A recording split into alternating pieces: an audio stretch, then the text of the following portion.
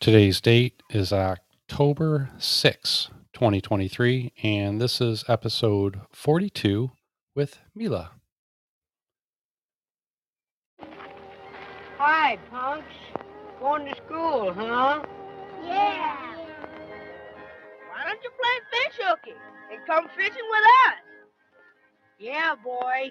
They're sure biting. Get thee behind me, Satan, and don't push. Get behind me, Satan. Jesus said, get behind me, Satan. Jesus said, get away from me, Satan. Jesus said, you don't tempt the Lord thy God. Get behind me, Satan. Jesus said, get behind me, Satan. Jesus said, get away from me, Satan. Jesus said, you don't tempt the Lord thy God. Now Jesus went to the desert 40 nights and 40 days. When he got tired and hungry, to his father he would pray. But the devil came to Jesus, said, if you want to be fed, why don't you turn these big old worthless stones to bread? He said, get behind me, Satan. Jesus said, get behind me, Satan. Jesus said, get away from me, Satan. Jesus said, you don't tempt the Lord thy God. Get behind me, Satan. Jesus said, get behind me, Satan. Jesus said, get away from me, Satan. Jesus said, you don't tempt the Lord thy God. Then the devil he took Jesus to the temple up on top. And he said, if you are the Son of God, jump off of this roof and drop. For the scripture says that angels will slow you falling down. And they'll gently put your feet back on the ground. He said, get behind me, Satan. Jesus said, get behind me, Satan. Jesus said, get away from me, Satan. Jesus said, you don't tempt the Lord thy God. Get behind me, Satan. Jesus said, get behind me, Satan. Jesus said, get away from me, Satan. Jesus said, you don't tempt the Lord thy God. Ooh.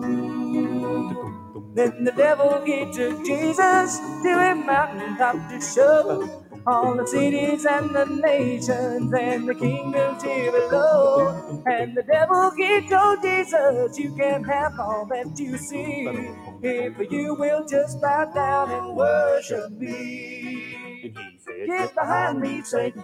Jesus said, get behind me, Satan. Jesus said, get away from me, Satan. Jesus said, you don't tempt the Lord thy God. Get behind me, Satan. Jesus said, get behind me, Satan. Jesus said, get away from me, Satan. Jesus said,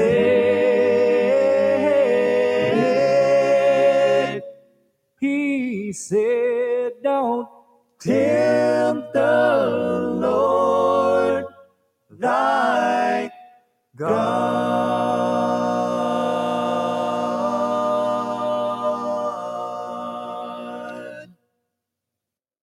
Hello and welcome, everyone. This is an official Godcast. Thank you for joining us on this lovely Friday. I'm Ron Johnston, and I'm here with Flightworks Mary. And tonight, giving her testimony, our special guest all the way from Chile, Mila. Let's welcome our other host. Hello, Mary. Hi there. How are you? I'm good. So can I get a 5-5 on my voice? Anybody can hear me?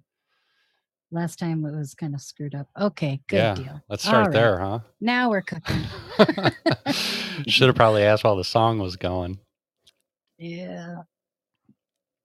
Well, how are you doing? It's another Friday. I know. I made it. You made it. I made it through another week. Awesome. They haven't gotten me yet. I'm still here. No, good. I'm glad. Haven't been zapped off the internet or anything. No. I mean, I'm pretty ghost banned wherever I'm at, but other than that, well, that's a badge of honor, right? You know it. So I'm headed out to the ranch tonight.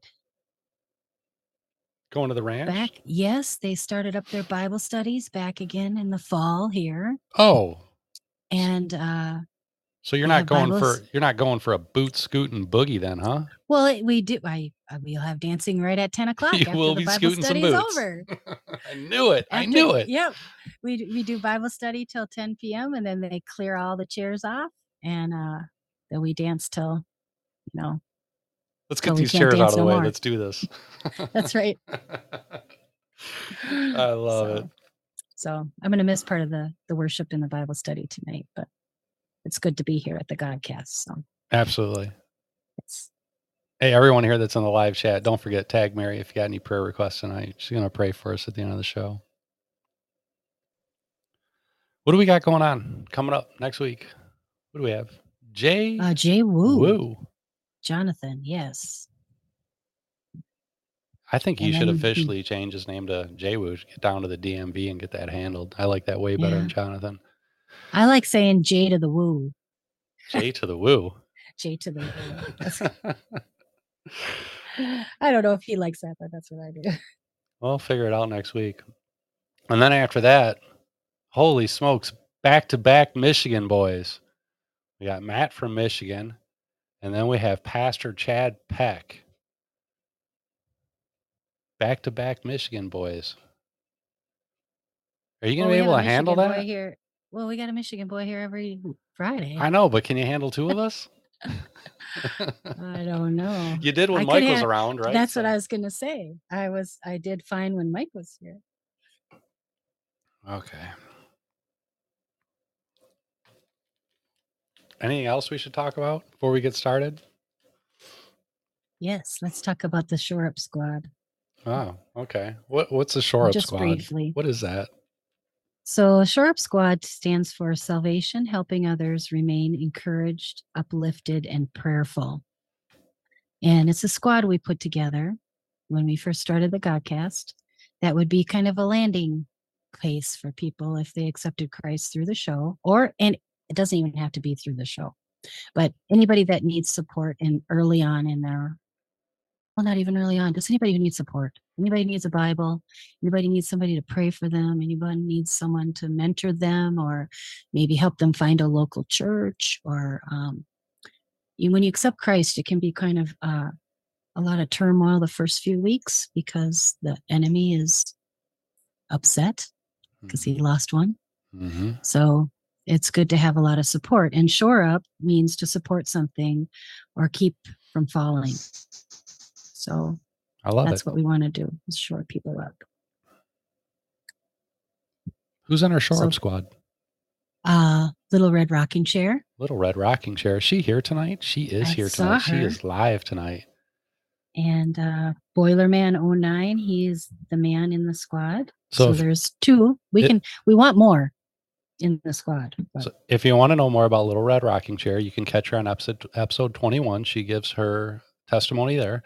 And then Boilerman, Jason Stillman, he was here for episode 5 giving his testimony if you'd like to know more about him. Yes. Beautiful. And I'll drop a little thing in the chat right now as far as, just get a hold of us if you're interested in participating or being on that squad or being part of the team. And let us know if you'd like to come on and give your testimony. We've got one date open for November, and we have all of December open, and then we'll close out our year. And season 1 will be over. So if you want to be part of season 1, email us at thisisanofficialgodcast@gmail.com and get scheduled up to do your testimony. Yes. Awesome. That's all I got. That's all you got? Yep. All right. I'm excited to hear Mila. Mila. Let's welcome in our guest. She is here tonight all the way from Chile, which is in South America, right? Any geographers here? Any Christopher Columbus here? Chile, South America, right? I know, I'm being facetious. And we're so glad you're here. Mila, welcome to the Godcast. How are you today?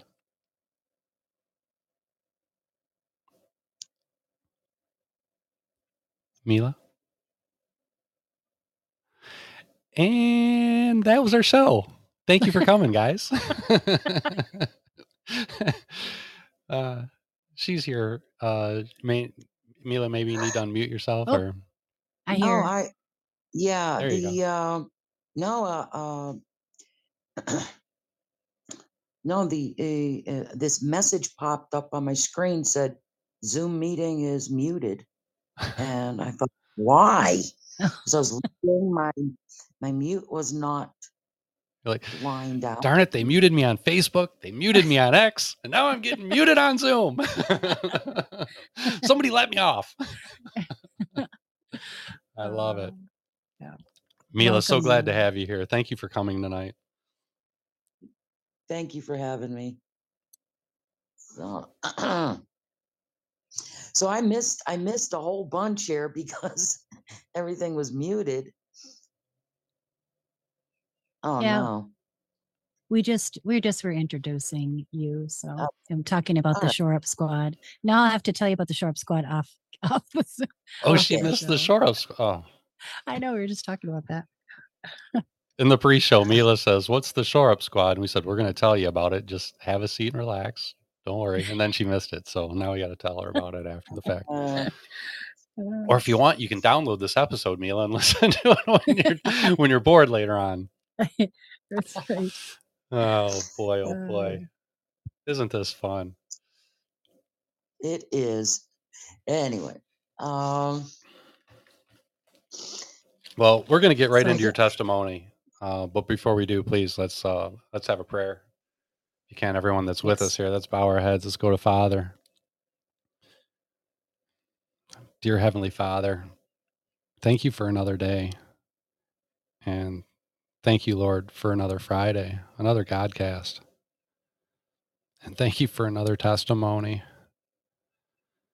Father, we gather here every Friday because we love you.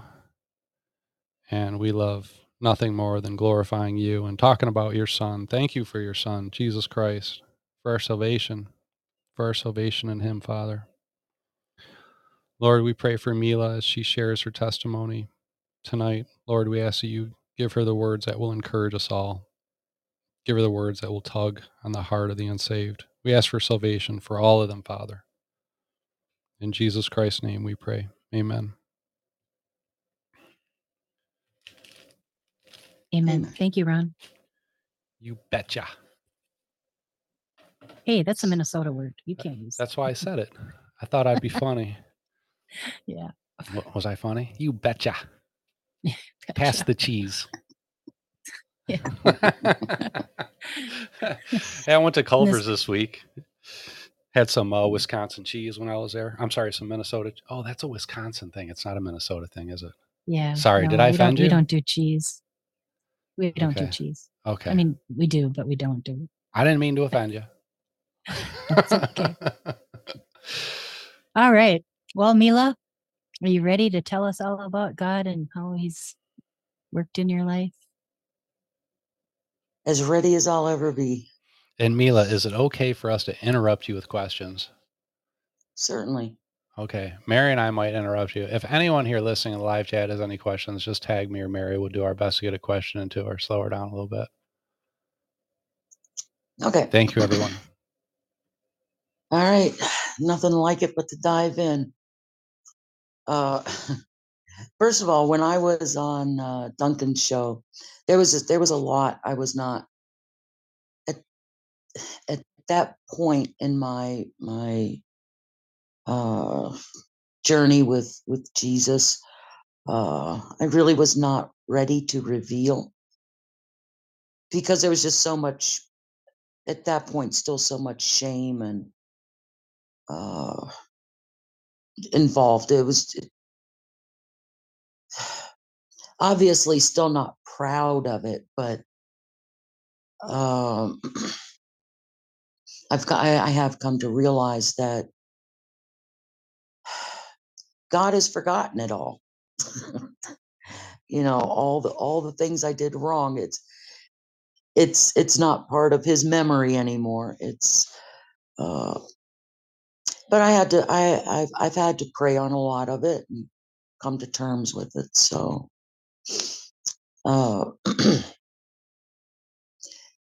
I come from an extremely dysfunctional family. There was a lot of abuse, physical, mental, sexual. And as far back as I can remember, I was being molested. And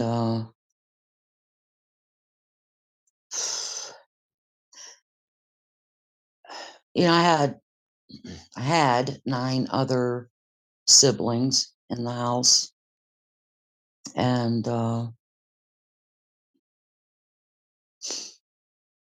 my oldest brother, he was 14 years older than me, started molesting me when I was about 3 or 4. And when I said something to my mother, she hit me so hard in the face, called me a liar and a whore. And well, at 4, what the heck is a whore? I didn't even know what that was. Um, Oh man. and it, you know, my oldest brother Michael was her favorite, and could do no wrong in her eyes. And I never felt protected or safe unless unless my dad was at home. My dad was he was a truck driver, cross country truck driver.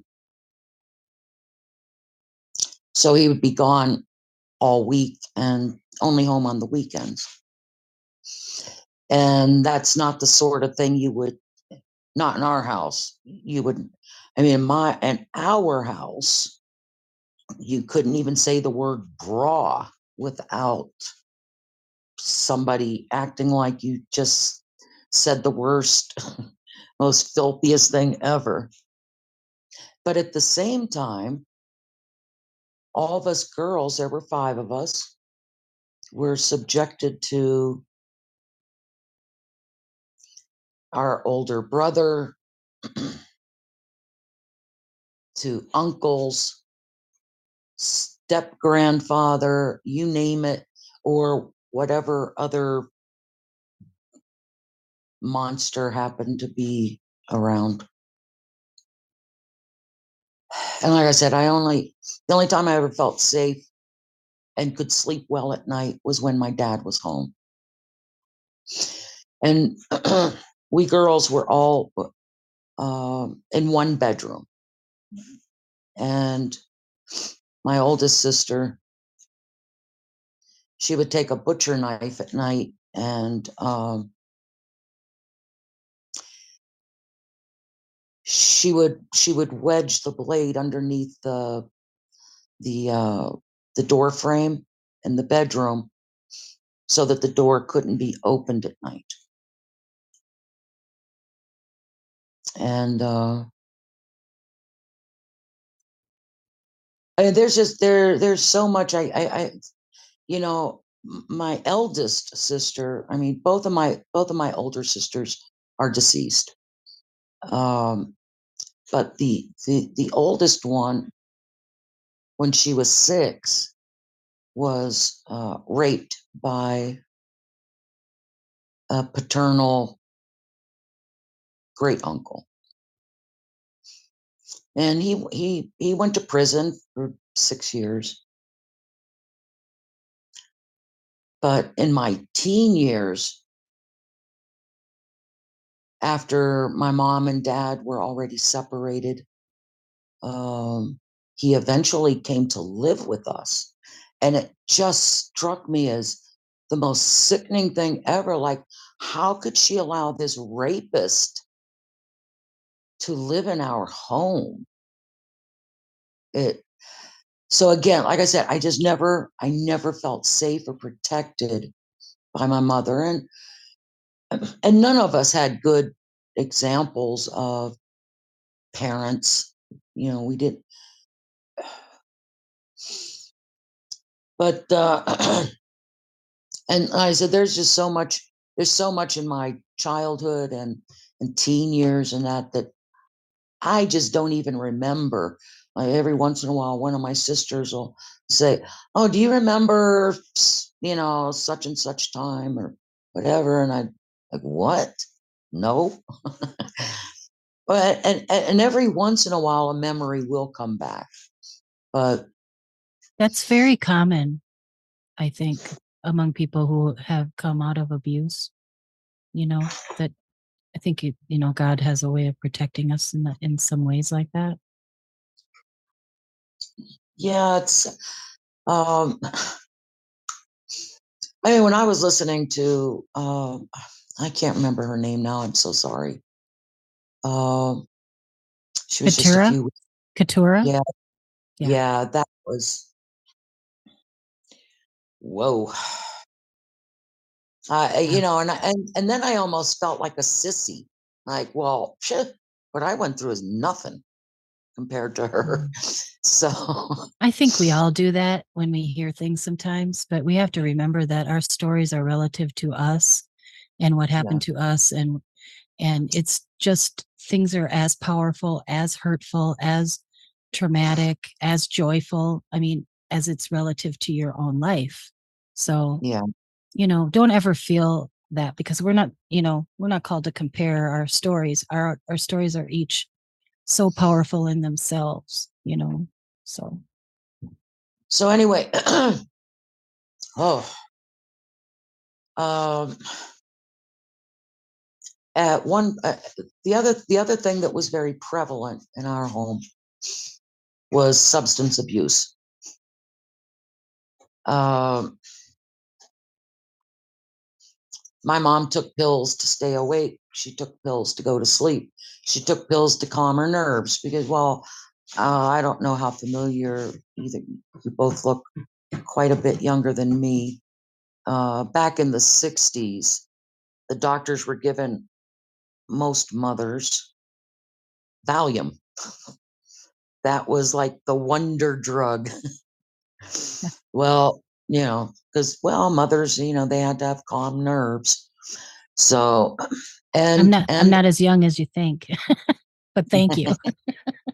you're welcome. Uh, I think even the Stones had, their song "Mother's Little Helper." That was about Valium.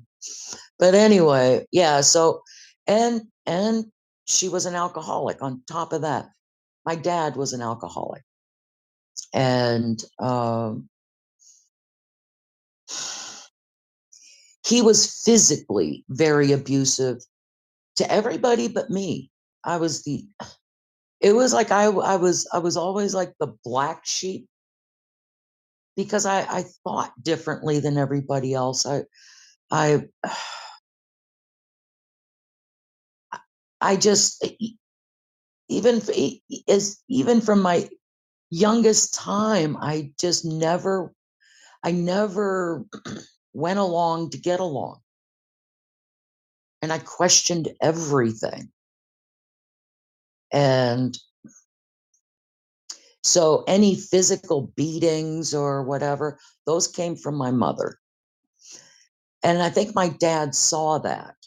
And so I only remember one time him, you know,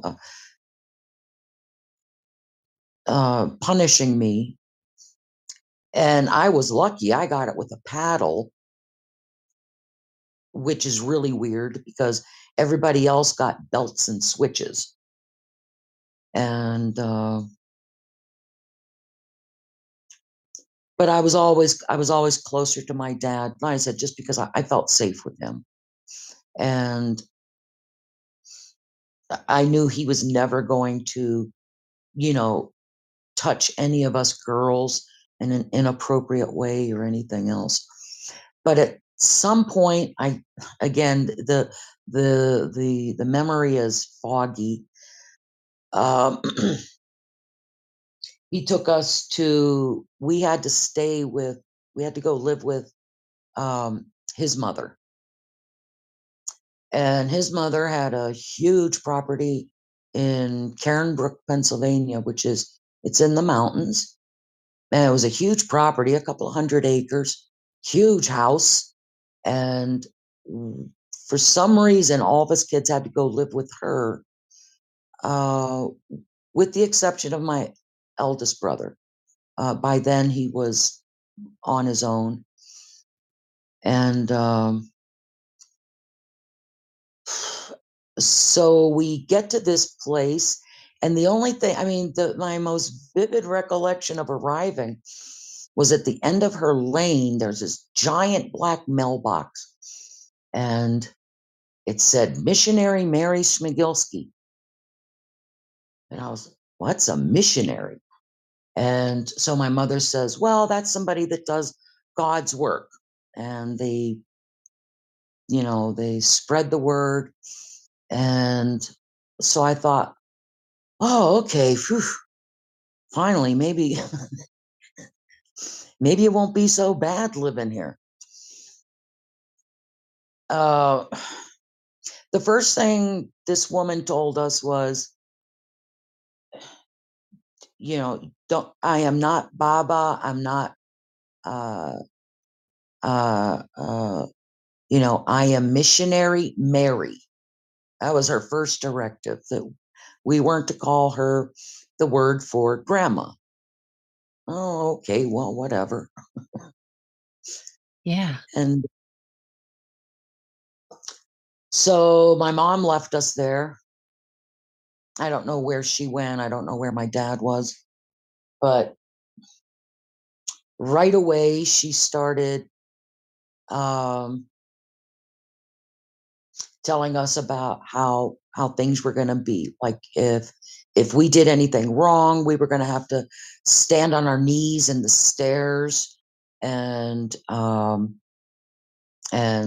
say the Lord's Prayer over and over and over and over until she felt we suffered enough. Because let me tell you, she had these metal runners on her stairs, and those were murder on the knees. And of course, back then, girls had to wear dresses. That we didn't wear pants; we wore dresses. And when you got your bare knees on those stairs, let me tell you, that's really unpleasant. And a lot of times, you would just pass out eventually because you'd be there for hours. Wow. At night, just to make sure we wouldn't get out of bed, she had these albums that were recordings of exorcisms. And she would play those.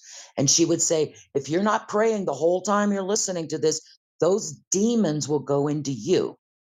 And if you don't lay down and go to sleep at night, the demons will come into you. So, we went to bed every night terrified. Yeah. I mean, Fear. just imagine a 7-year-old hearing these demonic voices, and it was horrifying. It was so horrifying. Then she said that she was going to build a church on the mountain. And somehow she had all these wealthy Christian friends that would come to her revivals. And she had this other friend who was a pilot. He had a private plane, and he would land it in one of her fields. And I just remember him as Brother Bob. And Brother Bob would line all of us kids up, and he'd put his hands like on our heads, and so that his thumb and one of his fingers was pressing into our temple, and he would start squeezing while all these people were praying. Well, the pain would be so enormous that you would start screaming and crying and fall down. And then Missionary Mary would start, oh, hallelujah, praise the Lord. She's in the spirit, or he's in the spirit. And Yeah. so we were like a sideshow. Well, my sisters and I were like, I am not, he puts his hands on me again, I'm dropping to the ground right away because that hurts. We'll just pretend. Well, all throughout the summer, she would have all these revivals. And on top of that, Brother Bob would bring occasionally, he would fly in an elderly widow who was wealthy and either suffering from dementia or something else. And Missionary Mary would take care of her. And eventually, this widow would feel so grateful for the wonderful care that she would change her will. Shortly after her will, Brother Bob was changed, and Brother Bob would show up in his little plane again and take the lady away. And there was a woman, I just remember her as Minnie. That's all we ever called her. She had a little chihuahua that she brought with her. And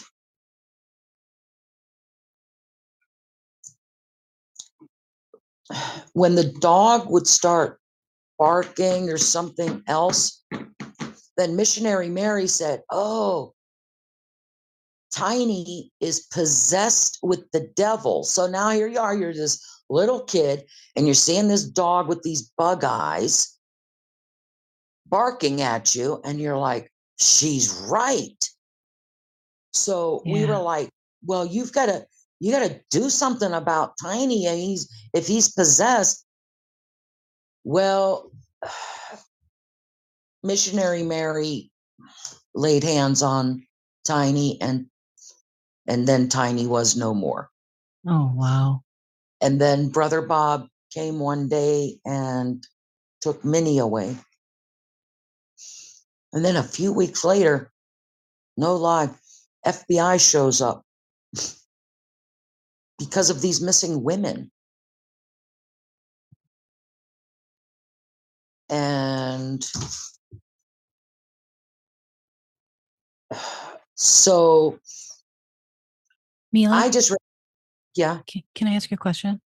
Mm. So, this is all like stateside, right? When you were still in America, right? Yeah. Okay. Yes. I just wanted that to be clear for everybody. I'm not sure. Maybe you said that and I missed it, but you Yeah, it were, was in yeah. So you're an American living in Chile. right. Okay. All right. Go ahead. Sorry. So after the FBI showed up and was questioning everybody, we all said, no, Brother Bob, took Minnie, or I don't remember the names of the other ones. I just remember Minnie the most vividly, because of the dog, probably. And said, no, Brother Bob. Well, who's Brother Bob? I was like, I don't know. That's all I know. Just Brother Bob. So yeah, so shortly after the FBI left, I want to say it was just a matter of weeks that my dad and mom got back together and they got us. And I don't remember to where we moved. We moved a lot. And at that point, I was so disgusted with Christianity, all of it. Because in my opinion, it was all a sham. It was just a way to make money for people. Oh, yeah, definitely spiritual abuse going on, for sure. So, yeah, so Missionary Mary never did build her church on the mountain. Oh, big shock. She took all that money. She retired to Florida. She later died. She got gangrene, first in a toe, then in a foot. And well, that's how that goes. And all I could think is she deserved it. How many people's, because as a young adult, I thought, how many people did she actually kill? or have killed all those old widows.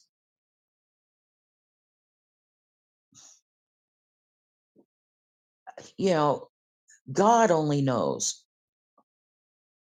what happened to them. And so the only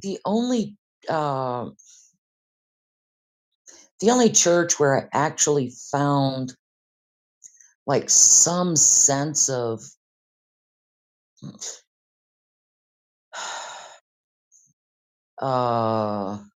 honesty was the Orthodox Christian Church, and it was the faith of my father, and there was none of that. We're laying hands on you. No shouting, no screaming. It was, everything was dignified and quiet and peaceful, and it was about Jesus. And Nobody's screaming at you. right, and nobody, it was just, I could live with it. But I mean, I never felt really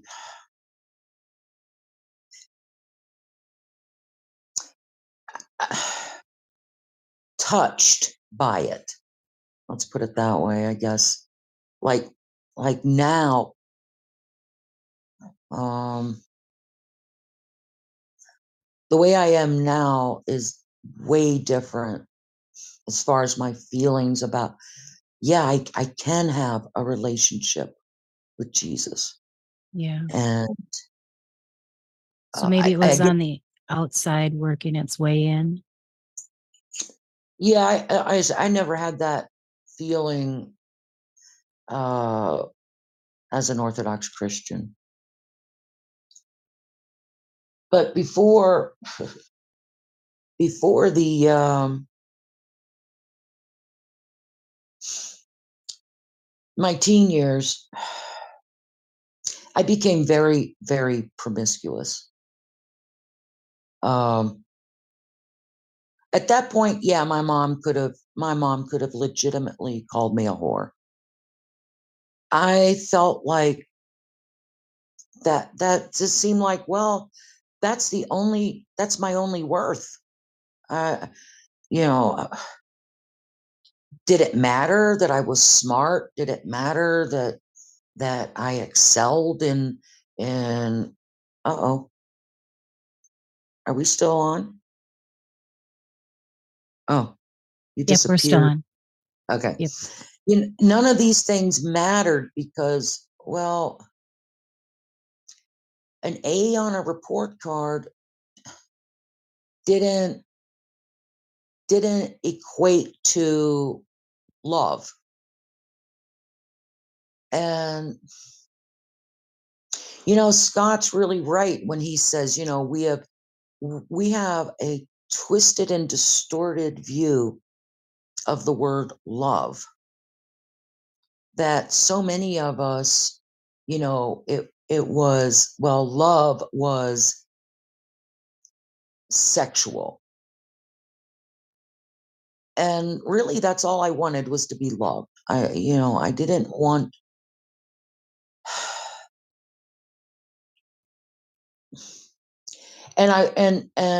and if I was going to do something sexual, I wanted it to be on my terms, not because somebody thought they had the right to just take what wasn't theirs to take.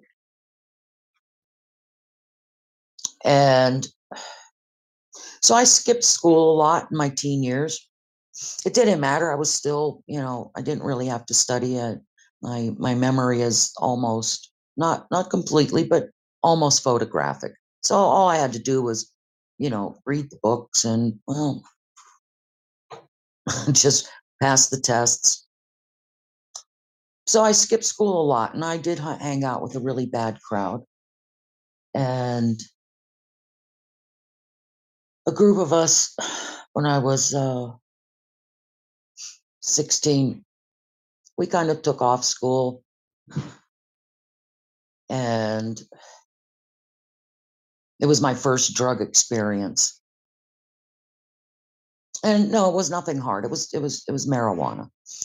But when you're not used to that or alcohol, and the hardest thing you've ever done is cigarettes, which, yeah, I started smoking very, very early.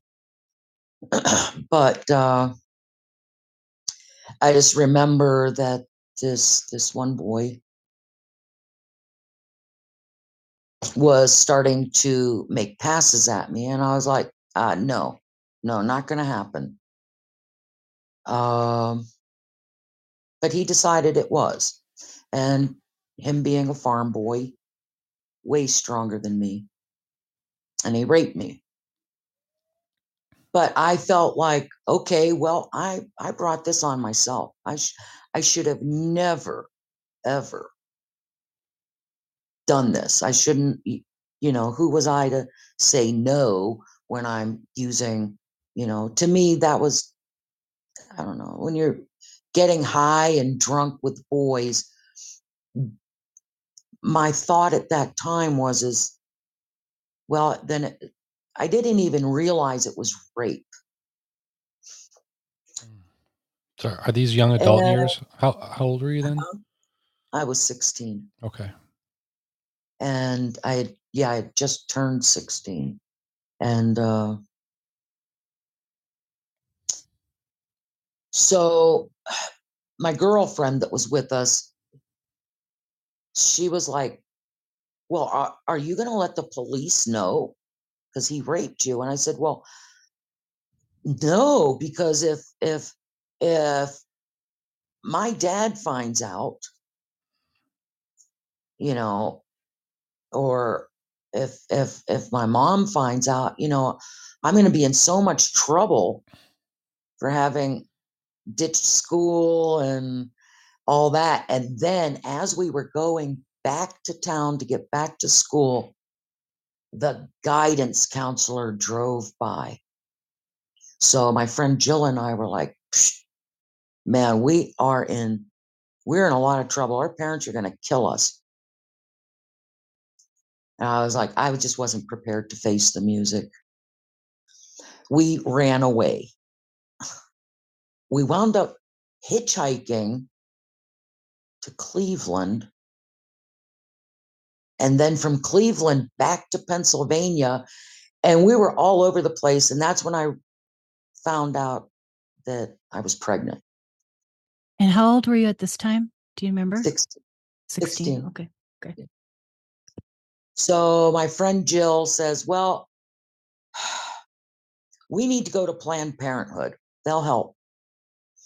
At that time, Planned Parenthood was not pushing abortion, at least not in Pennsylvania. I don't know about the rest of the place, but we're talking about, 70s. So the counselor never mentioned abortion. She talked about adoption. And so like I said, my friend Jill was with me, during the counseling, and she said, well, yeah, she should give the baby up because she was raped. And it occurred to me then, like, so the baby is guilty too? I was confused. Like, okay, well, yeah, the guy did a bad thing, but the baby didn't do anything wrong, and it's half me. But, the counselor was like, well, you have no way to support a child. You've got your whole future ahead of you, and on and on and on. And I started to consider it. And then at that time, probably a week after seeing the counselor at Planned Parenthood, my mom and dad separated permanently.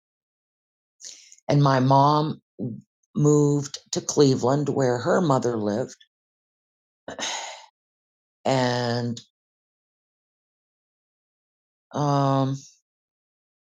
which wasn't Minister Mary, right? no, Missionary Okay. Mary. Missionary Mary. Yep. That was my paternal Okay. grandmother. Yeah. Okay. Wow. Oh, my mom's mother was wonderful. She was a soft, fluffy grandma. Nice. So I decided that I would go to Cleveland because I was really too ashamed to face my dad.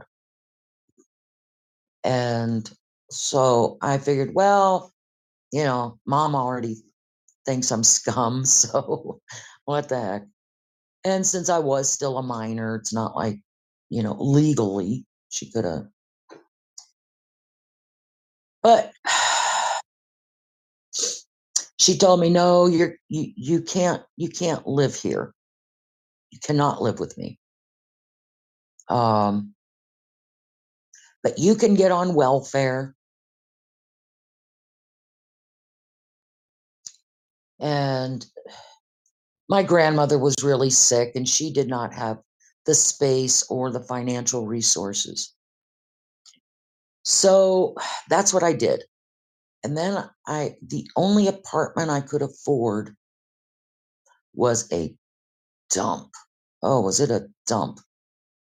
And I didn't know how to work the heat thing or anything. I knew nothing.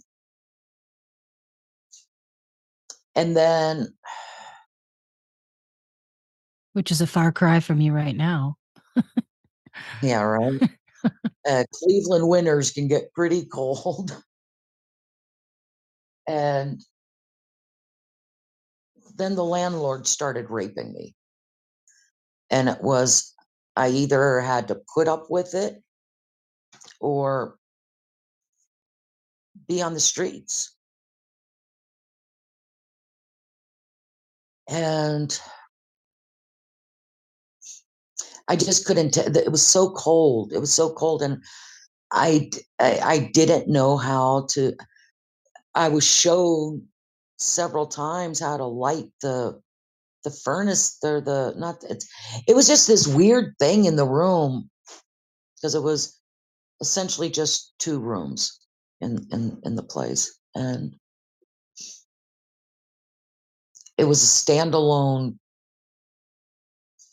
heater thing and it had to be lit, but I could never get it lit. And right before I was due, I did go back to my mother. I was like, it's too cold. I can't have a baby in there. I was freezing as it was. So she's like, okay, fine. You can stay here. Then when I went into labor, that was on December 18th. She says, oh, you're in labor. You need to get to the hospital. And I said, well, are you going to drive me? And she said, no, you can take the bus. Oh, wow.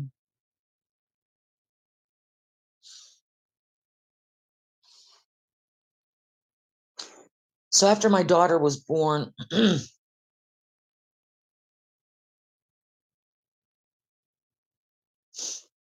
only person that showed up at the hospital was my dad. And he says, you and the baby need to come home with me. Mm.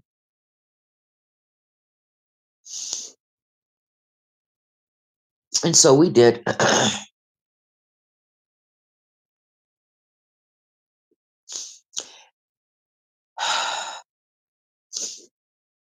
And then he asked me,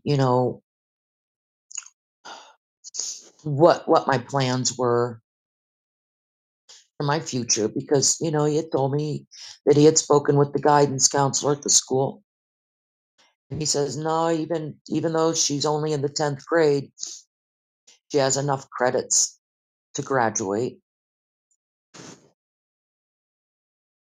and that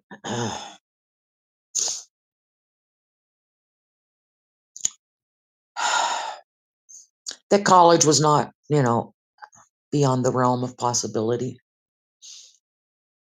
That my SAT scores were the second highest in the state that year, and so even getting a scholarship or whatever would not be a problem. But I didn't know what I wanted to do. And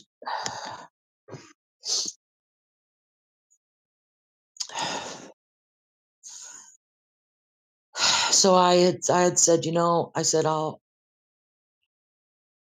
I think what I really want to do is go into the military, grow up a little bit. So when I turn 18, I'm going to go into the military, and because I really, why go to college if you don't know what you want to do when you grow up? So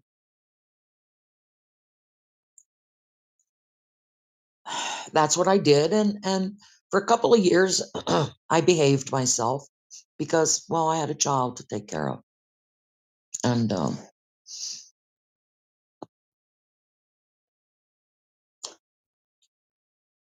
that's uh-oh. We're still here, Mila. No worries. Okay. So that's when I met my first husband, and we weren't together very long before we got married, and he knew about my daughter and the circumstances of her birth and all that, and he knew how I had been, and so after we got married, right away he adopted my daughter, and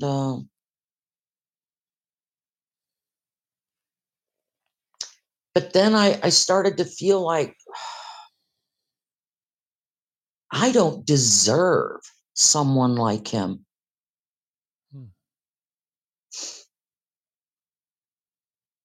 And honestly, he really was a good man, and he put up with a lot from me. And I was so self-destructive. And even after our son was born, I still was, I don't deserve this family. I have a beautiful daughter, a beautiful son, a husband that adores me, cherished me. And I just felt worse and worse and worse. Like, how can anybody want to be with someone like me? And so I started cheating on him, and I really didn't hide it. I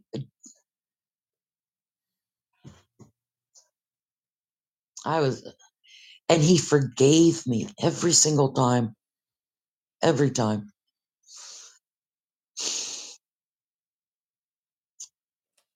Uh,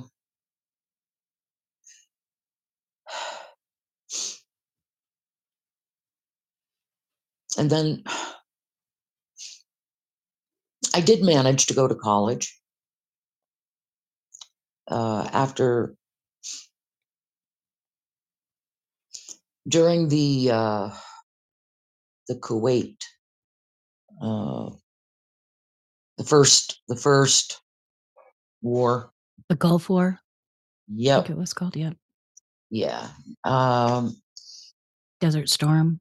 Yeah, I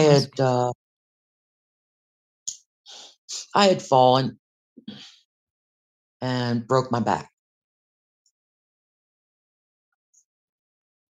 And a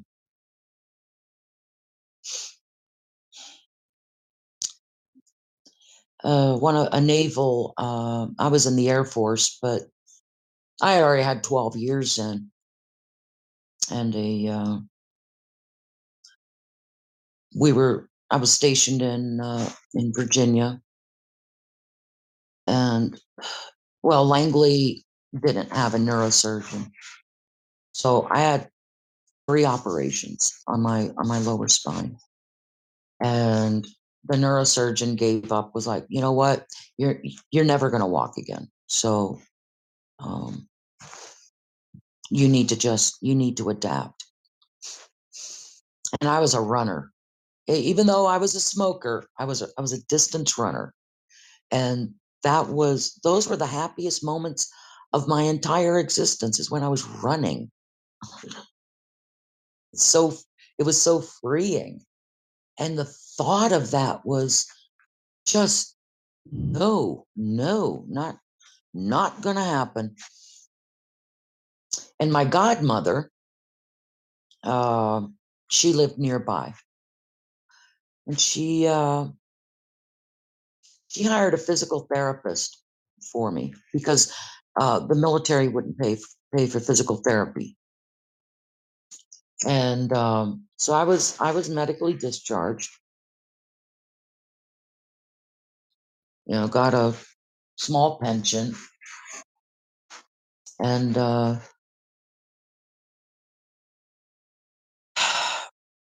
it certainly wasn't enough to pay for this physical therapist. And within 6 months of working with this woman, I felt pain in my toe. It was like an electric shock in my big toe. And well, it wasn't long after that I was up and walking, and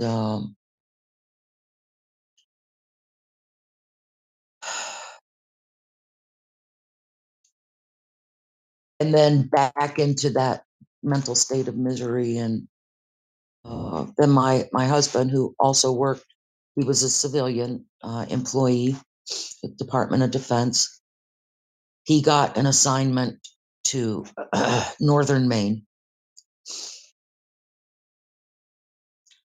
So we went to Maine, and then I started having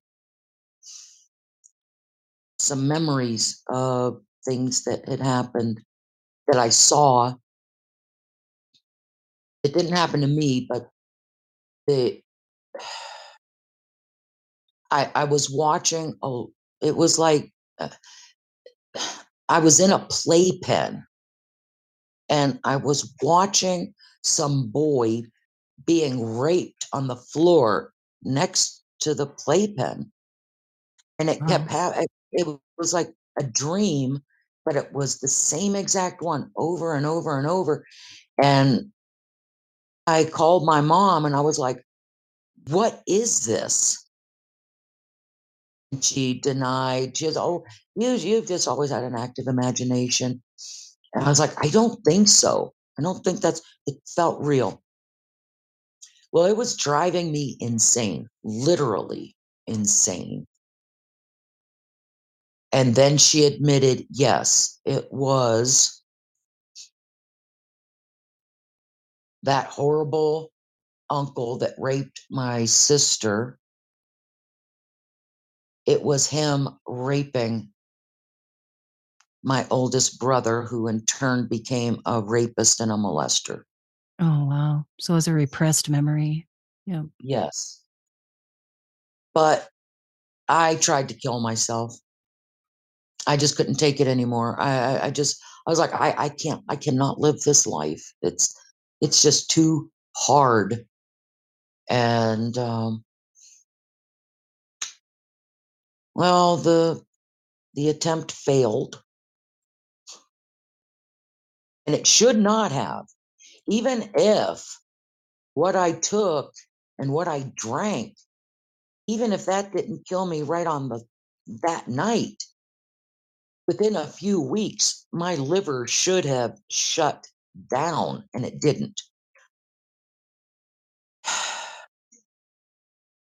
And I know now that it was God that saved me because he had other ideas, and my suicide wasn't part of his plan. But at that point, my husband had finally said, "Look, this just can't continue. You know, the kids need stability." And I agreed. I walked away. I got in my little car. I drove to New York City, and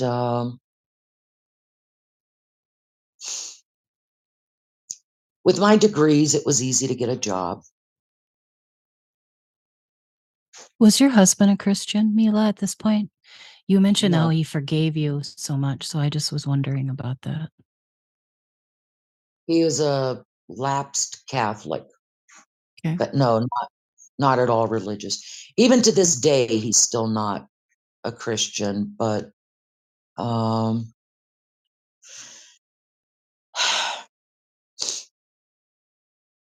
no. So when I lived in New York, I said it was you know applied physicists have easy time getting work, especially back in the 90s when it was you know the big tech boom and that. And I found that I did enjoy a more cerebral life. Um, I had worked for a couple of tech companies, and I just bounced around from place to place. And 1999, I took a position with Army Corps of Engineers contract job. And back then, $100 an hour was a really great payday as a contract worker.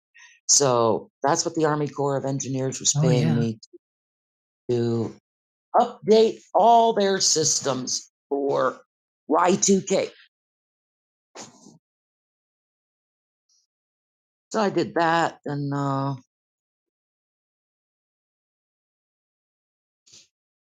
went to wow, I had so many jobs then. But back then, if you were in IT, you didn't stay anywhere longer than 6 to 10 months, because that 6 to 10 months, you increased um, your knowledge and everything, and you became more valuable. So you could go from job to job to job. And it's not like other industries. In the tech industry, they don't expect to keep you for more than a year because they know you're going to go get a bigger paycheck, which is what I did. And so eventually I did settle in at at Standard and Poor's, but it was more of because this was after 9/11, and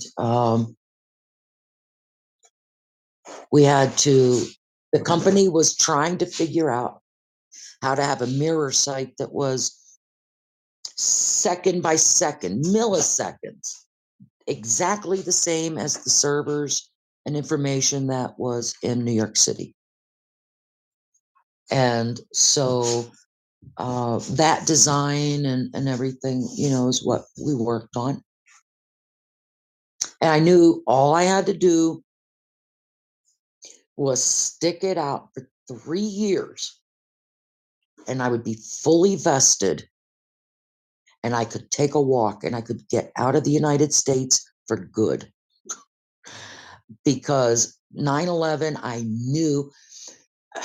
know some people, and I won't even debate it, the holograms or whatever.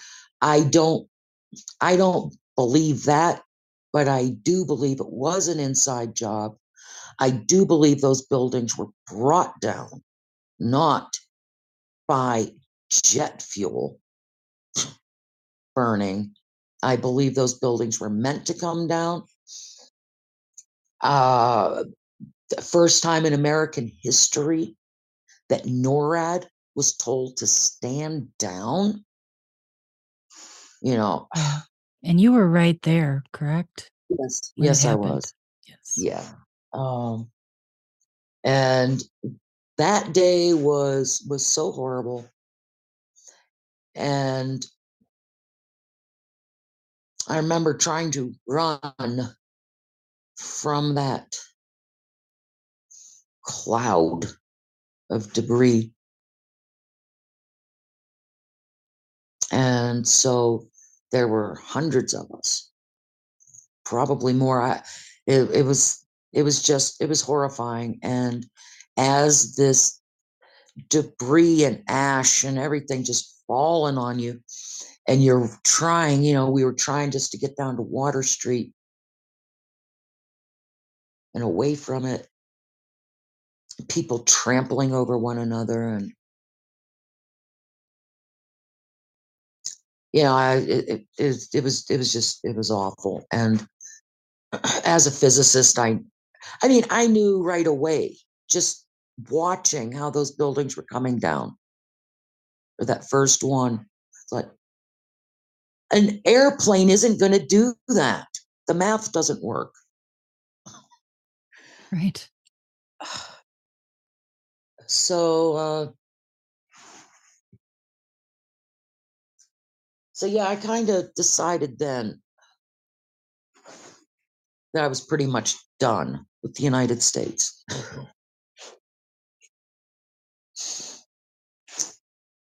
Then I got married the second time, right shortly after that. Remarried. And I don't even know why I married this person. And legally we're still married. Maybe not in the eyes of God. It was some civil service, but anyway, not in a church. And I didn't know it then, but he was addicted to pornography. Mm. And I thought, isn't that really the same as cheating? But then I felt, okay, well, you know what? I cheated on Tom, my first husband. So this is just karma coming to bite me in the butt, And I tolerated it. I hated it, but I tolerated it. Then we moved here to Chile in 2004. No, sorry, 2006. And we lived in town for a while. I had a small bakery because I do enjoy making pastries and things. And he was a personal trainer, so he had a personal training gym. He had private clients.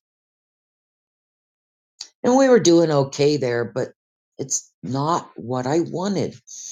And I came up to this valley, and something told me this is where you're supposed to be.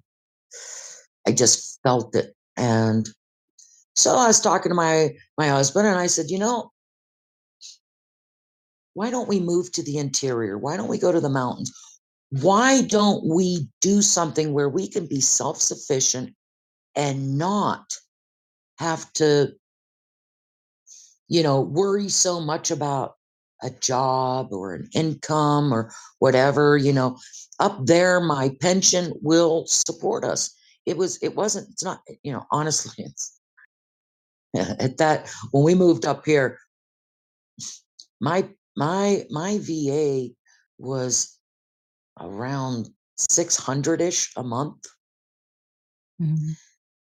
and the exchange rate was pretty miserable. But up here, that's like a king's ransom up here, because most of the people up here live on less than $200 a month.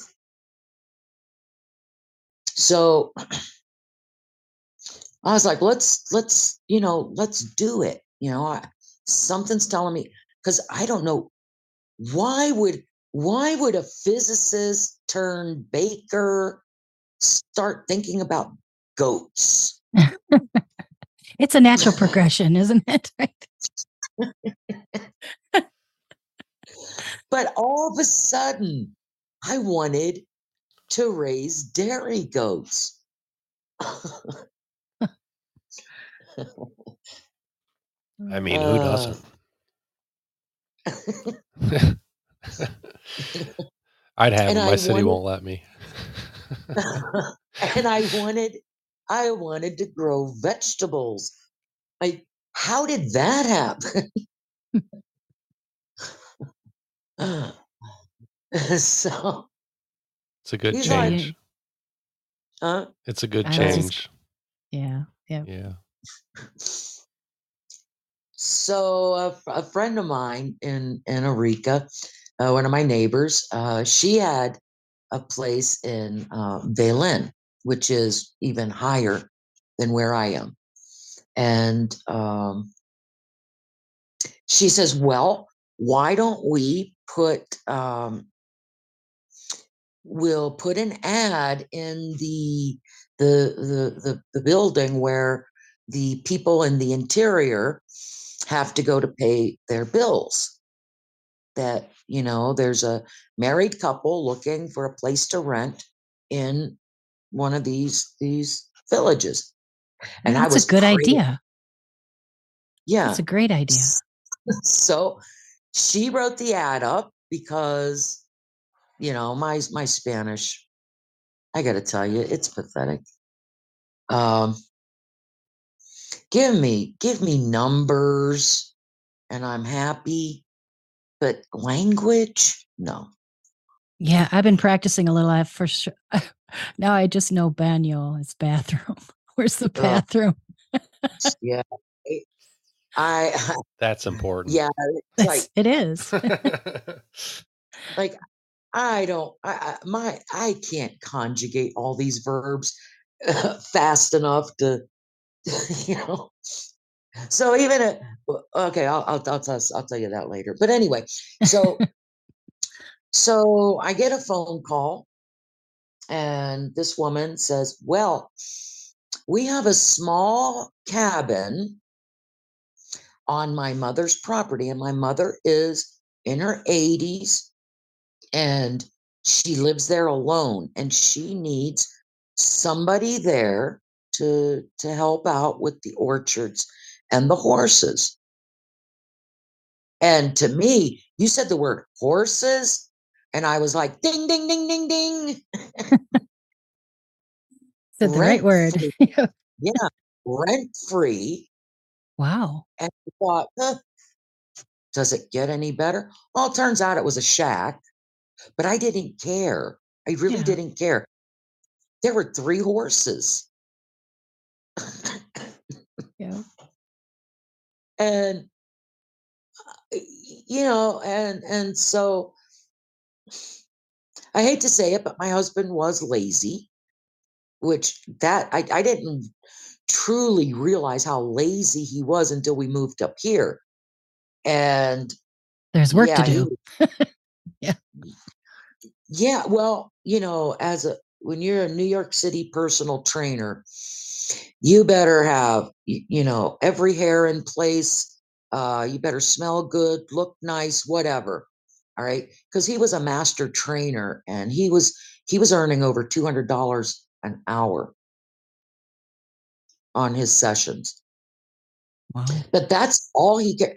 And so here, well, no one's going to pay that in this country. So yeah, it was a pittance. But you know what? I did have a couple of really huge events with this. I actually I did a lot of wedding cakes for some of the wealthier people. And so, yes, I could charge a lot because there was no other bakery that did like a lot of the more modern type wedding cakes that these richer people were seeing. So yeah, I could do a wedding cake and then not have to do anything else for a long time. Yeah. So but I wasn't really happy doing that. And yeah, so we came up here, and then all of a sudden, he has to get dirty.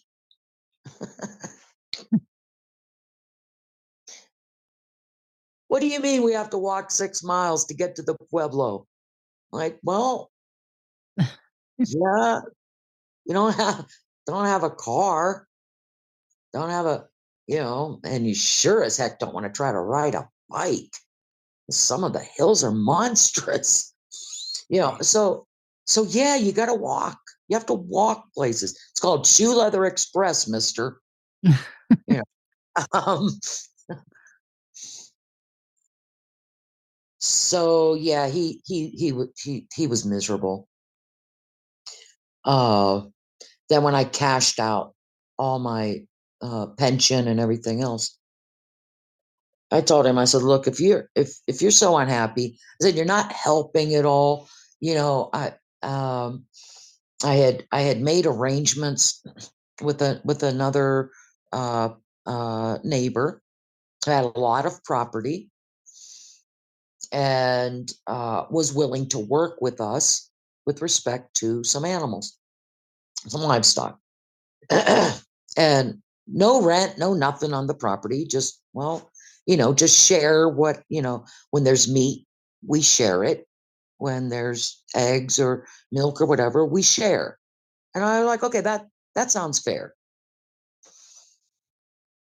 And I was like, I got to cut all this alfalfa. This is what I'm telling my husband. Got to cut this alfalfa here. And you got to cut a lot. And you're down on your knees with a little hand sickle cutting, which I did. I didn't care. To me, it was worth it. And then you put it in a bundle and you carry it on your back. I learned a lot of the Indian ways here. Yeah, I bet. That's what you do. Well, he didn't like doing that. And he didn't like working in the orchard. And he didn't, and well, he went back to the States. Um, and then I was alone. And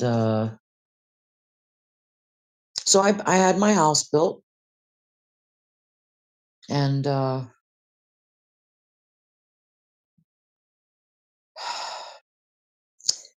one day I was sitting here, minding my own business, and I was crocheting.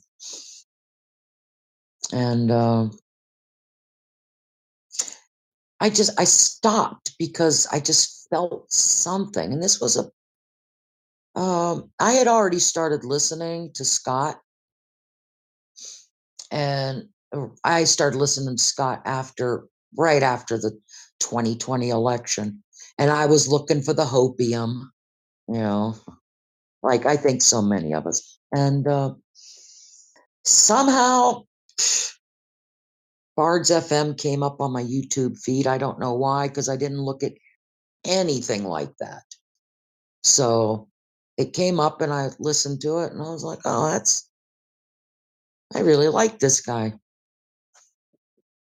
And, but then when he would get to the end, let's pray, I'd shut it off.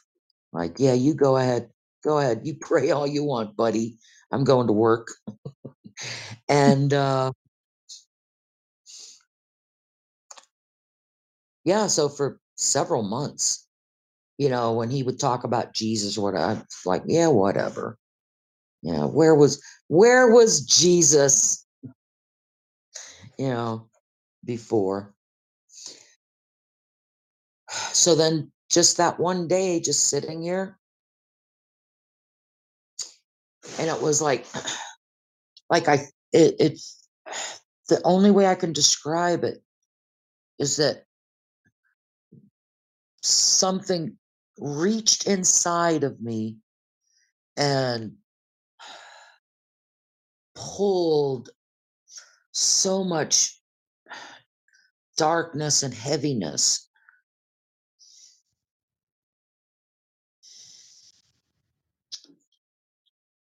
Just ripped it out. And it was, I said, I can't even describe it. It just felt like, it felt light and free. I just felt, I, I felt free. It's awesome. And just all of a sudden, I thought, I don't hate my mom. My mom is,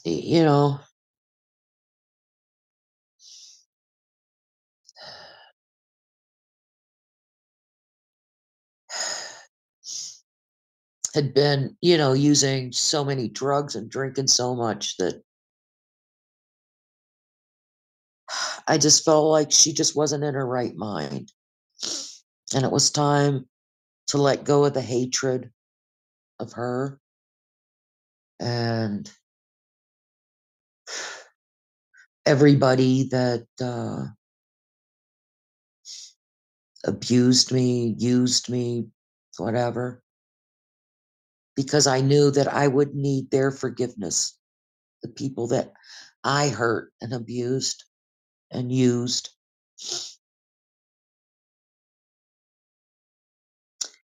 So the next time I listened to a podcast, I stayed through the let's pray. But by then, my dog was so conditioned to let's pray, meaning time to go, that she was kind of shocked that I stayed on for the prayer. She was staring at me like, what? Like, what are Isn't you it time? doing? It's like, come on, let's play. Let's play. Something's different. Now, though, I'll tell you what, when we get to the prayer part, even though I'm listening to I listen to the replay, she just stays lying down but once she hears the closing music, and she knows it's time to go to work. So, Nice. but anyway, that was when I first started thinking that maybe there's something more to this, and maybe not all Protestants are liars, grifters, or evil people. And so I didn't have a Bible. So I downloaded one from my phone and started reading. And then I would, like, one of my sisters, she had been for years and years and years on me because she's been a Christian since forever. Um, so I talked to her a lot, and well, I talked to both of my sisters a lot, but uh, the one that's closest in age to me is, she helped guide me quite a bit, and she is so stunned because when she would say something about, well, the scripture says what, I'd be like, come on, man, once upon a time I would say, the Bible's got a lot of good information about how to live, but I don't see it as God's word. Uh, and like so many people who don't believe, it was the same tired argument. Now when I hear other people, I just kind of chuckle inside because I thought, yeah, I used to say that too. It's been translated so many times. Yes. We all hear that so many times. But it's also withstood over 2,000 years. Right? Yeah. So, but that's what I said. Like, okay, so, it's like, well, she would say the 10 Commandments. And I was like, the 10 Commandments, those were survival rules for back in the day because if you stole something from somebody, Yeah. you were going to probably get killed. If you touched another man's wife, you were going to get killed. If you did any of these things, those were Yeah. death sentences. Right. So to me, that's what the 10 Commandments were. Good suggestions for how to stay alive. Yeah. As far as God writing them on a tablet, nah, I didn't buy that.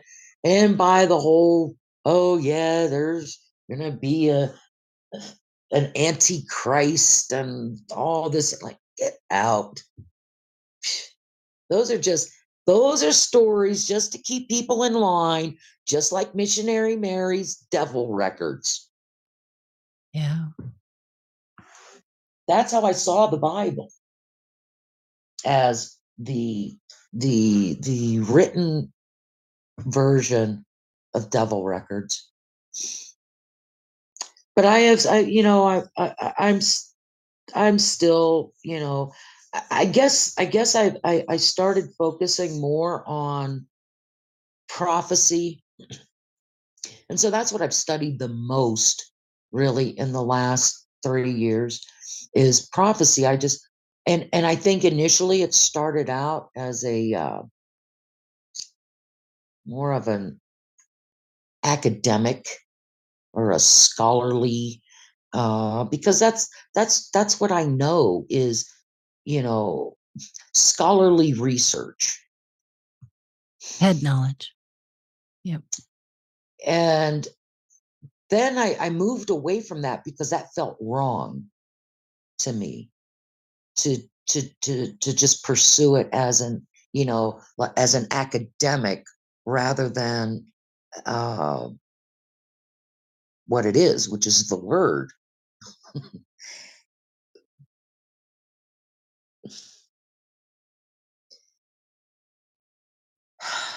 And I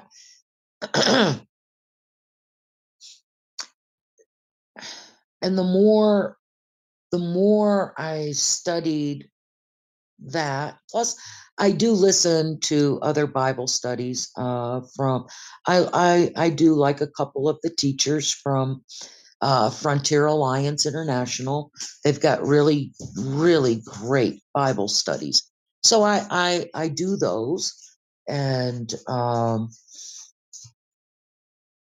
but I was also starting to study ancient history and lining it up with biblical events.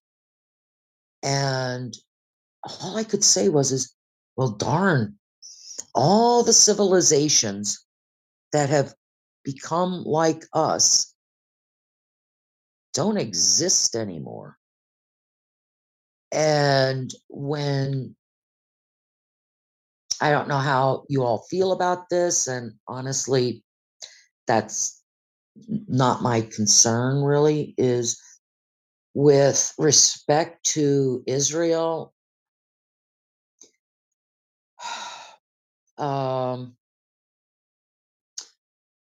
No, I think God's punishment of his chosen, that's a family affair. He's punishing them. So that would be like, in my opinion, this is my opinion. If I have a child in my home and I punish them, my neighbors shouldn't punish my child along with me. That's my business. And God is punishing his people. They are still under punishment, but there is a remnant. Not all of the existing Jews are bad. Their government is corrupt, but then so is ours. And so should all Americans be painted with the same broad strokes as the bad Americans? No. And so that's why I have a problem with some of the stuff that I see in chat. And, oh, Jesus's throne when he comes back is going to be in Zion. It's not going to be in Las Vegas. It's going to be in Zion. So, Yeah. in my opinion, God is a Zionist. I'm a Zionist. And not I guess there's some distorted political Zionist movement. That is not that's not the Zionist that I am. I am the Zionist of God. And God is, God rules my life, not the opinions or pronouncements of some human being. Right. I wonder And sometimes about how, God just looks at all of our political situations and all this and thinks, it's not even about that, people, you know? so I was sitting here one day, again, I crochet a lot. So I'm listening to a podcast or whatever. It's too hot to be outside to work. I crochet. And and so one day I'm sitting here again, minding my own business. And then all of a sudden I felt, huh, we need revival here in Kotba. Because, I've seen right across the river from me during the summer months. There's a witch that lives over there, and the people will go to her for charms or healings or whatever. And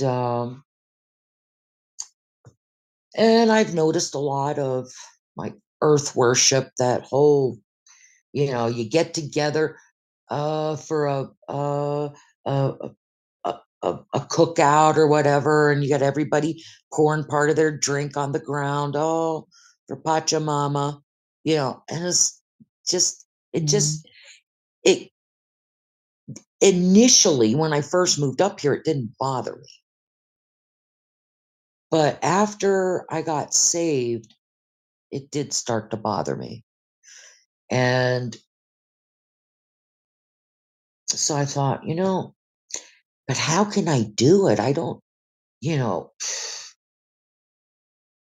I don't have very much money. I'm barely, I was barely hanging on financially.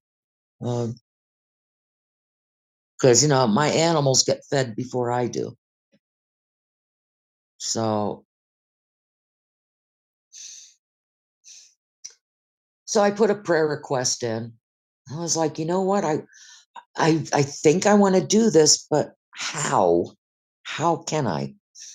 And I thought, I had just started, at that time, I just started getting my Social Security. And I thought, you know what? I've been living on my VA all these years. It has not been comfortable, but I've done it. And I could use every penny of my Social Security and maybe be able to pay for the whole thing. That's what I was thinking. So I put my prayer request in, and well, yeah, the rest is kind of history. But I feel that's where God wants me to be, and I really, I really, I want a place where, because the prices are just going up and up and up and up, and uh these people up here, it's not like they've got 9 to 5 jobs or a steady paycheck. They get less than $200 a month. And let me tell you, these days, that's not feeding anybody. And so, yeah, I have been giving away milk and cheese and eggs and meat and you name it. I will take off my own table to give to one of my neighbors because they are way poorer than I am. And I just can't,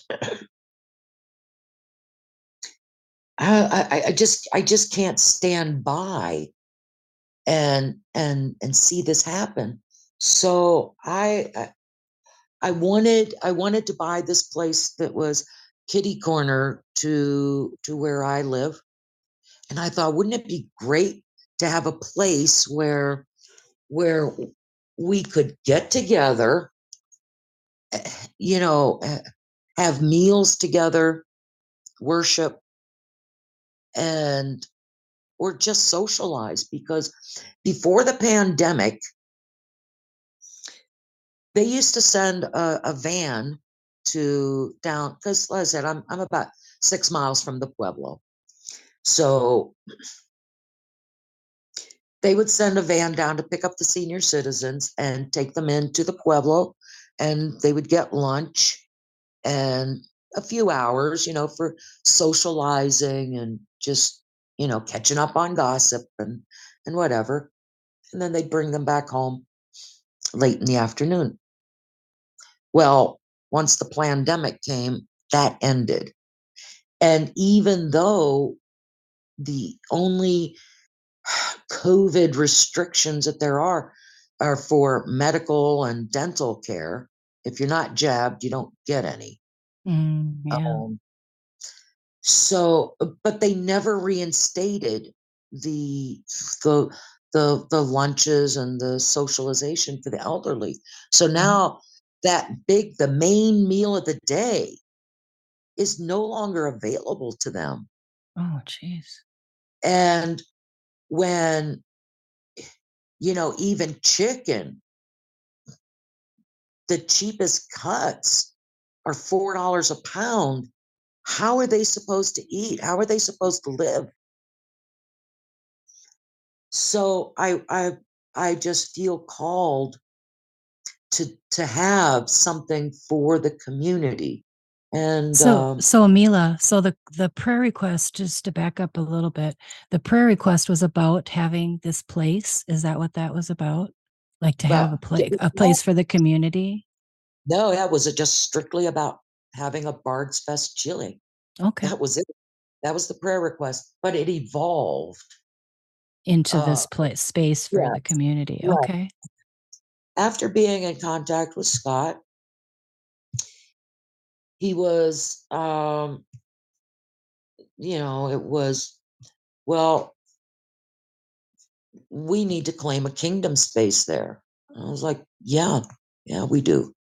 So we started, you know, we wanted to get this place, but then the lady just became ridiculous and said, well, it is so precious to us. We can't put a price on it. I said, then why did you come to talk about me buying it if you don't put a price on it, it can't be purchased. Right. So as it turns out, I told Scott, I said, you know what? I said, why don't I just put it up, put whatever building we're going to have, just put it right here on my property. Then because this is free land, the mountainsides are free. There's no taxes, nothing. You claim it. You put something on it. Well, I've already claimed mine, more than I'll ever need. I mean, it's not arable or anything, so it's pretty useless unless you do what I do and you buy sacks and sacks and sacks of dirt, and you find everybody's orchard debris and you haul it up and let it decompose until you can make some soil, which is what I've done. So yeah, I can have a garden because I did those things. But it was I was like, yeah, we can put a building here, and I'll just extend my water line to whatever building that is, instead of having a separate meter and everything else, because water's really it's pretty cheap. As a matter of fact, the fixed price on my water bill every month, which is only about $1.50, is about the same as what I get charged for my water. So I pay about $3 or $4 a month for water. Isn't it amazing that we're charged for water anyway? It's something that we absolutely need for life, and we're charged for it. Right. So I was like, well, we could do that and then look for a property to use for huge gardens and animals. And then that way the community can be fed without relying on the government handouts, which what their handouts, I never accept, because you've got to give them we have a national ID number. So you have to give that number and sign. And I thought, no, I don't think so. Besides that, it's stuff I don't eat. But I had thought about accepting it and then giving it to one of my neighbors. But I thought, no, I'm not putting my John Hancock on a piece of paper, because to me, that's just the government, more just another way for the government to get their hooks in you. And it was, like I said, stuff I don't eat: rice, sugar, flour, vegetable oil. I don't eat those things. So, why? And I thought it would be better if we grew food, something clean and natural, instead of the expensive store bought. Absolutely. That's always the best way to go, I think. Oh yeah. Okay.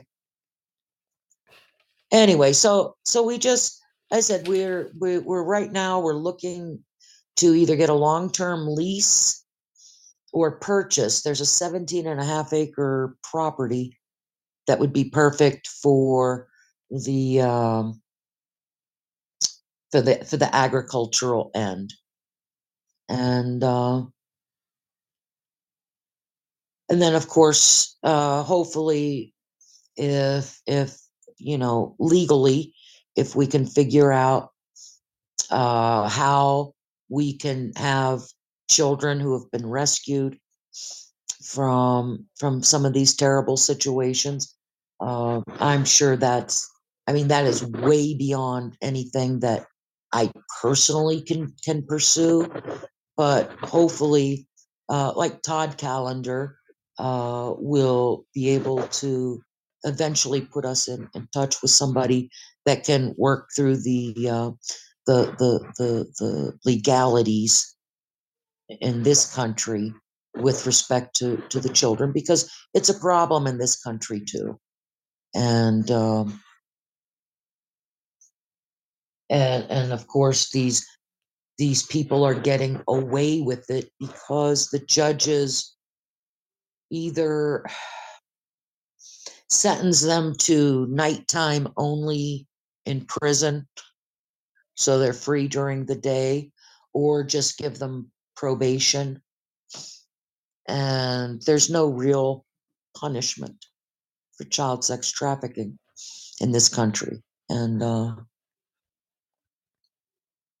so that's where I'm going. That's the mission. Awesome. Yes, it is. Yeah.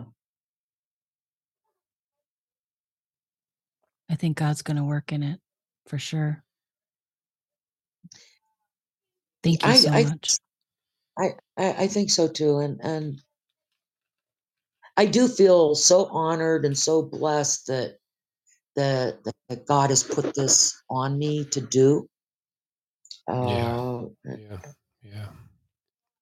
Again, who would ever think? Almost 20 years ago, if somebody would have told me I'd be doing these things, I'd have laughed in their faces. It's tough. You realize that, it's like, man, this is just the greatest privilege of my life, but it's also the hardest thing I've ever had to do. Yeah. And then the whole ways you're just thanking Jesus and holding on tight. Yeah. Yeah, it's beautiful. One thing I was remarking about when I took a note is how many times you mentioned, and I was just sitting there minding my own business. And then all of a sudden, and so I just love that when God works that way. He loves the suddenlies. It's mentioned that in the Bible a lot about the suddenlies. And I think that's pretty awesome that he did that and that you noticed it, Mila, Yeah. I want to read you one comment that was brought up in our live chat. This is from DJ Shaw 27. Says, so much has been seen through your eyes, Mila. So much pain in your heart to carry. God has brought you here, and I'm so blessed to be here with you. God has brought you here for such a time as this. That's awesome. Thank you. That's that was awesome. DJ Shaw. Thank you, DJ. Yeah, thank you, DJ. Also, Katura was here tonight too. Just wanted to let you know that she was listening, and I don't know if she's still in chat or not, but she wanted to let you know she's doing okay and that she's blessed to be here too. So yeah, it's like I said, I usually just I have to catch it on the replay or whatever, but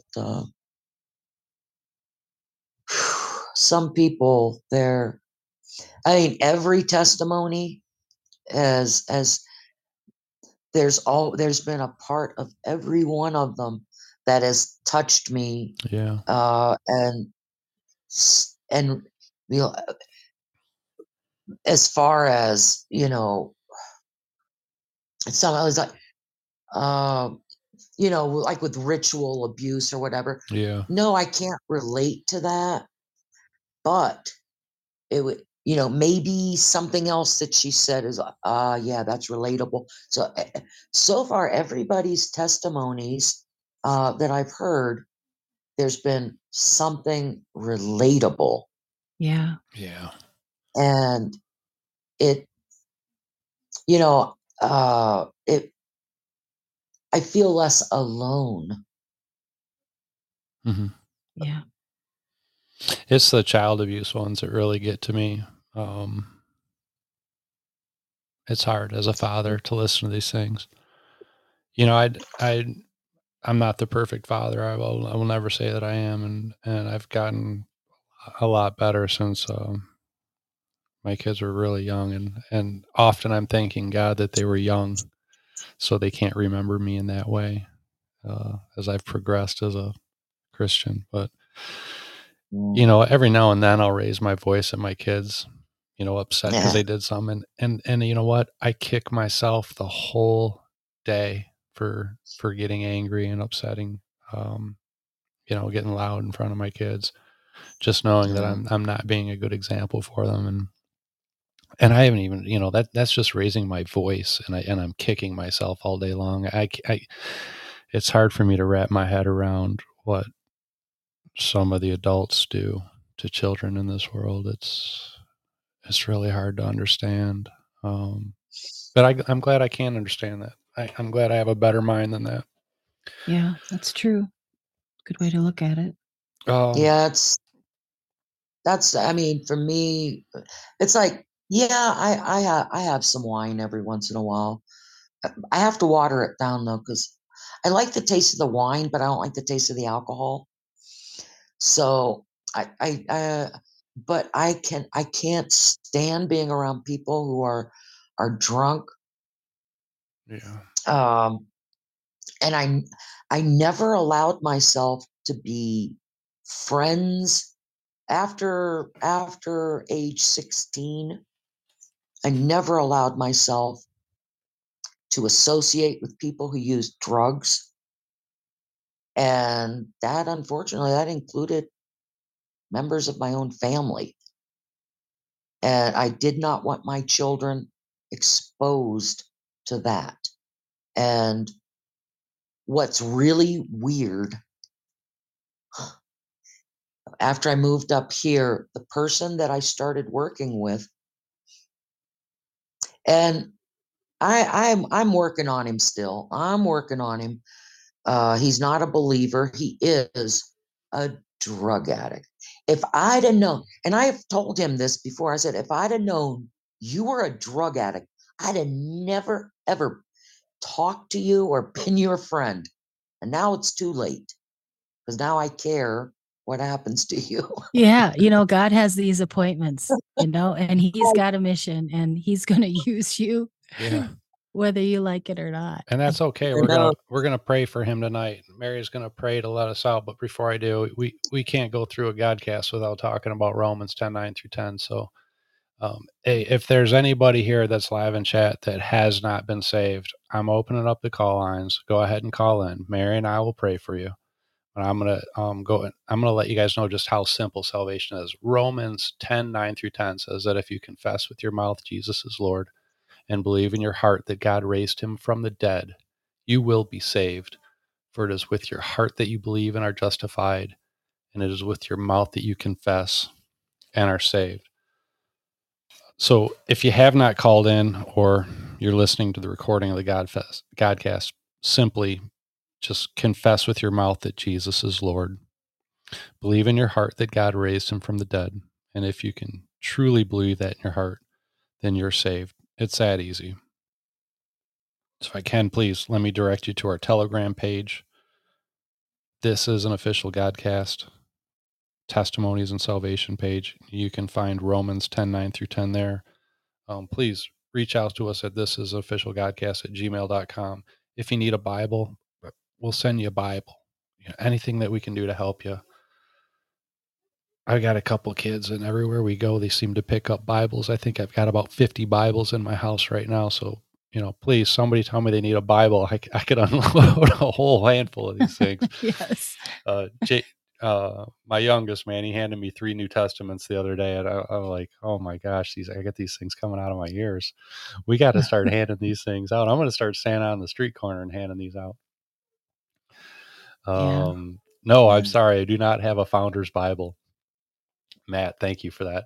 I do have a great study Bible, and it has 4 different versions.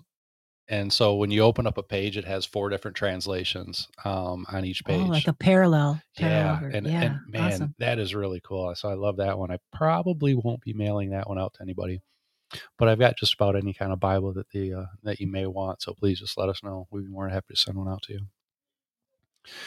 And yeah, it's that easy. Salvation's that easy. First and foremost, understand, recognize that yes, you are a sinner.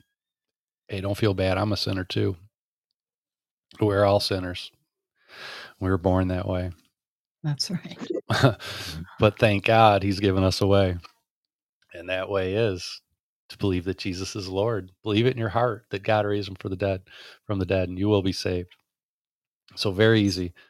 We also have if you go to our Telegram page, there's a prayer of surrender. If you're looking for the right words, or sinner's prayer, simply just repeat that prayer. Mary's put that up in our live chat for anyone there that's watching.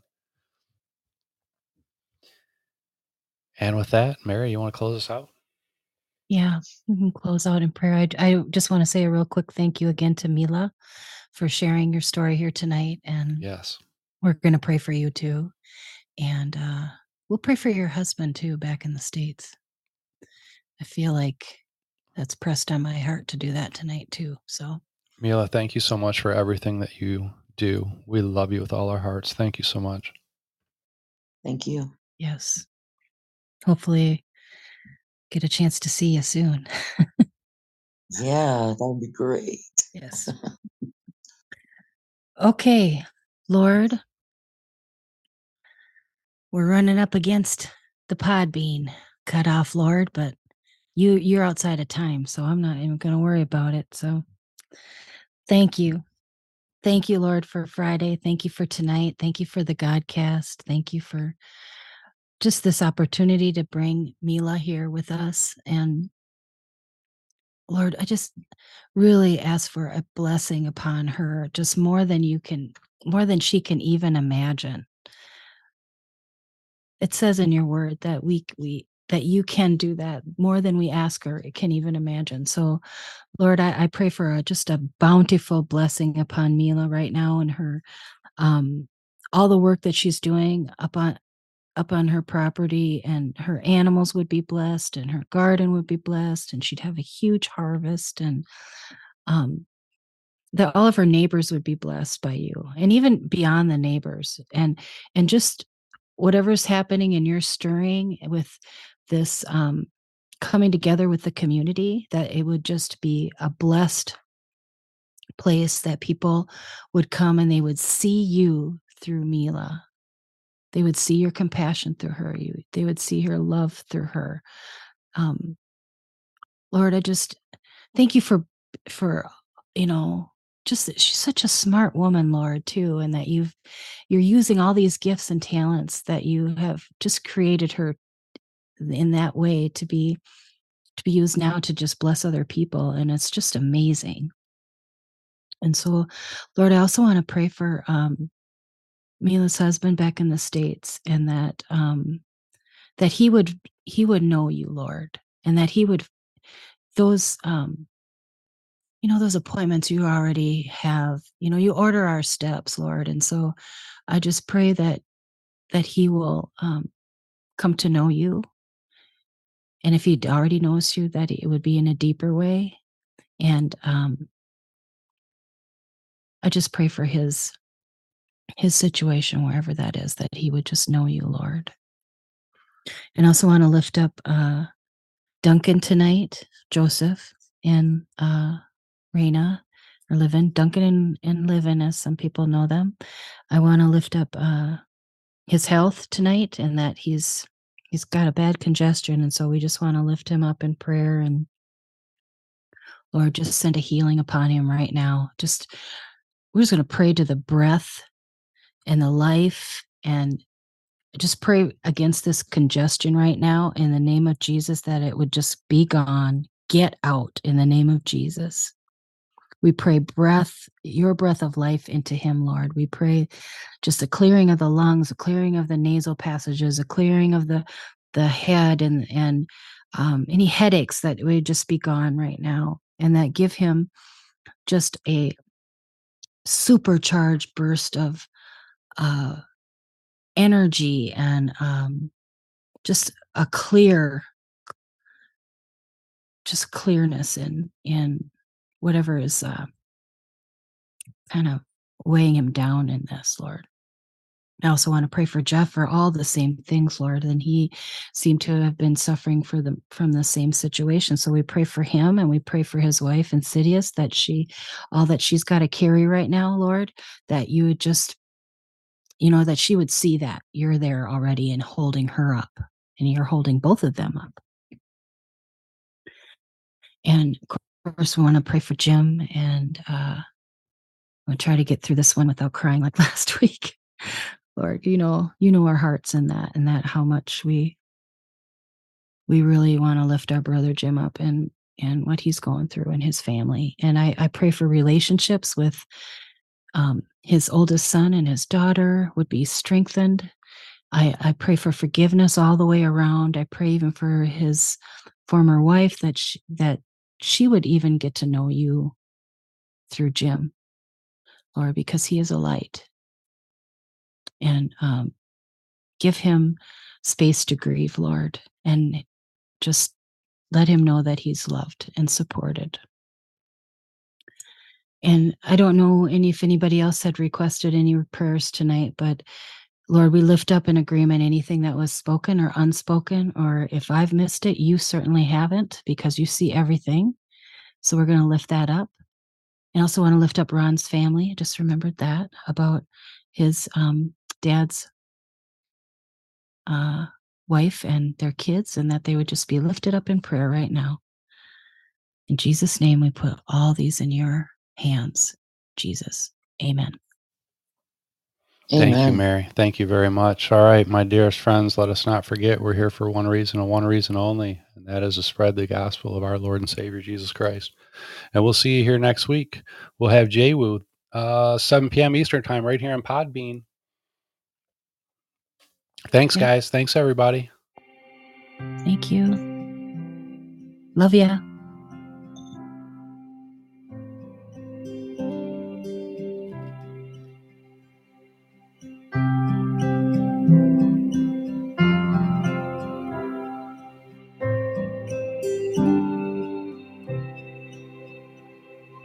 Jesus said that if I thirst, I should